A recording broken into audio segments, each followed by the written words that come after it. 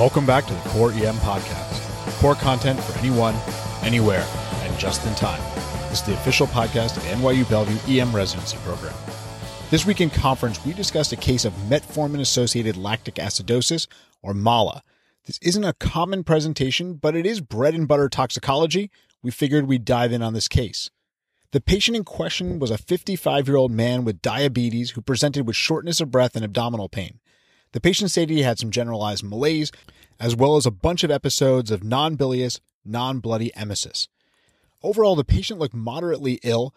He was tachypnic, tachycardic, and his mucous membranes were dry. His abdomen was diffusely tender, but without rebound or guarding. Cardiac and pulmonary examinations were unremarkable. Now, there's a lot in there to unpackage in this presentation, but I want to start with the shortness of breath with clear lungs. We've discussed this on past episodes, but the differential diagnosis of shortness of breath and clear lungs is pretty short. ACS, PE, anemia, pericardial effusion, metabolic acidosis, pulmonary hypertension, or, and you're not going to get to this until later on, anxiety.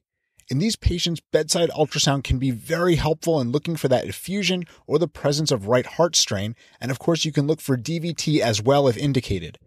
In our patient, a smattering of labs were ordered, including a VBG, which demonstrated a pH of 6.8, a bicarb less than 5, and a lactate of 22. The basic metabolic panel later came back confirming the low bicarb and also demonstrated an AKI with a creatinine of 5.5 and an anion gap of 45. The VBG tells us the patient has an anion gap metabolic acidosis with a respiratory alkalosis. This combination is what causes the patient to be short of breath and tachypnic. The patient was known to be on metformin, which helps push us towards the diagnosis of MALA given those laboratory values. The other thing that helps us here as well is that lactate of 22, pH of 6.8, and the fact that the patient's not dead. Usually when you have a pH of that level with that high a lactate, you're dealing with a very, very ill patient, or maybe something like a post-seizure. Given that this patient didn't have a seizure and they're on metformin, all of this information directs us towards the diagnosis of MALA. Patients with metformin-associated lactic acidosis typically present with abdominal pain, nausea, and vomiting, as well as malaise. Alteration of mental status is common, and these patients will often have multi-system organ dysfunction. There are a number of risk factors for developing it, including advanced age, higher doses of metformin, dehydration, and renal failure since metformin is excreted renally. The classic lab findings are a high anion gap metabolic acidosis, as well as a high lactate as we see in our patient. The key is going to be in recognition.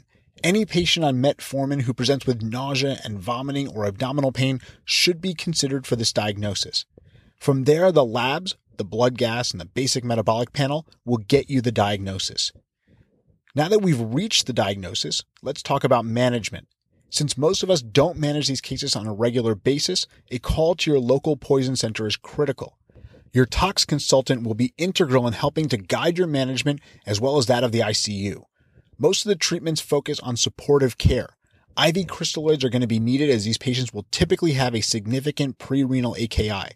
Giving a balanced solution makes sense, and many tox consultants recommend a bicarb infusion secondary to the patient's impaired buffering capacity at extremely low pHs. Now, we don't have great data telling us that a bicarb infusion is going to fix these patients, but that is the recommendation. If the patient took a frank overdose in the last 2 hours, you can consider charcoal, but remember that if the patient isn't protecting their airway, this intervention can go sideways quickly. Most resources and tox consultants recommend hemodialysis, particularly in patients with significant AKI and in those with significant acidosis. Dialysis can remove some of the metformin from the system, but more importantly, it's going to help to clear the lactate and help to fix the acidosis. It often needs to be continued for considerable periods of time in order to do these things. Part of your resuscitation here is going to be placing a hemodialysis catheter and getting your dialysis team on board immediately. Hemodialysis is the life-saving intervention in these cases. Mortality in MALA can be upwards of 50%, so we have to recognize the disease quickly and treat it aggressively. Before we wrap up, let's hit some take-home points. In patients with shortness of breath and clear lungs, consider metabolic acidosis with respiratory alkalosis as a potential cause. Suspect MALA in any patients on metformin who present with abdominal pain, nausea and vomiting, and/or altered mental status. Patients with MALA will have a low pH, a high anion gap metabolic acidosis, and high lactate levels. Call your tox consultants to assist with management, which will focus on fluid resuscitation with isotonic bicarbonate and dialysis. Well, that's all for the Core EM podcast this week. Come on over and check out the site at coreem.net. We've got a ton of great core content emergency medicine. We'll have a core post up on Wednesday and a journal update up on Thursday. Don't forget to check out our Facebook page, follow us on Google+, and on Twitter where our handle is @core_EM. Thanks, and see you all next week.